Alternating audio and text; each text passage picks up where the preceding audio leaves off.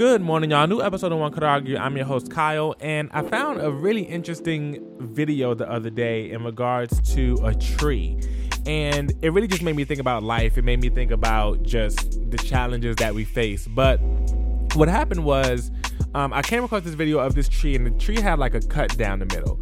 And the best way I could describe it is like foaming at the mouth. Like the tree literally looked like it was like foaming at the oak, or foaming at the bark, if you will. But it turns out that this is a process called slime flux. And pretty much the slime flux is a sign of bacterial disease. And what causes this is if you have a tree that's under intense stress, whether it's from it being dehydrated and not getting enough water, or if the tree gets hit hard by something, whether it be a car or a lawnmower or a shovel or whatever other random reasons people have for being out here attacking trees, it can cause the tree to get these things which are called wounds. I mean, for humans, it's called a wound too if you get something that slices your damn skin open. But so the trees get these wounds, and what happens is the wounds are these, of course, breaks in the tree bark, but those breaks allow for bacteria to get into it and start to eat away at the tree tissue. So what happens from there is the tree, in a sense of like, I guess, trying to fight it off, it produces these like, it's like a mixture of like alcohol and carbon dioxide in order to fight off the bacteria that's in the tree. And what happens is it produces this like foam that again like emerges from those same wounds that are in the tree. It's trying to like push the bacteria out of it in order to clean itself up and heal and grow back and everything.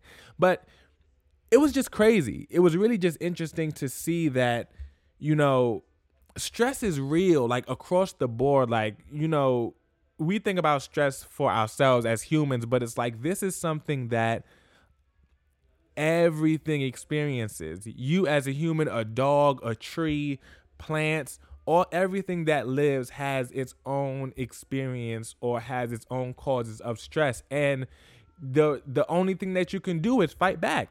The only thing that you can do is fight back by working through it and increasing your defense mechanism against it and getting whatever it is that's stressing you out of the situation.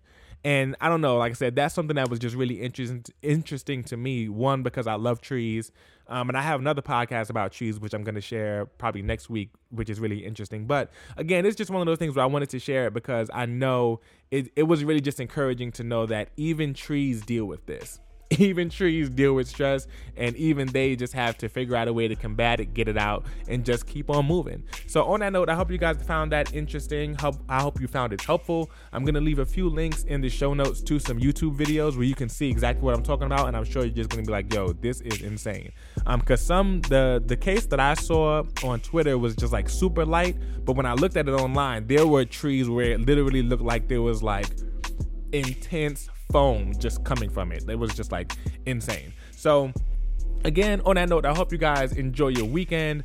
It's a beautiful day out here. I'm not sure what state, what country you guys are listening to this from, but I hope you enjoy the weather. Take time to enjoy the day, enjoy what you have.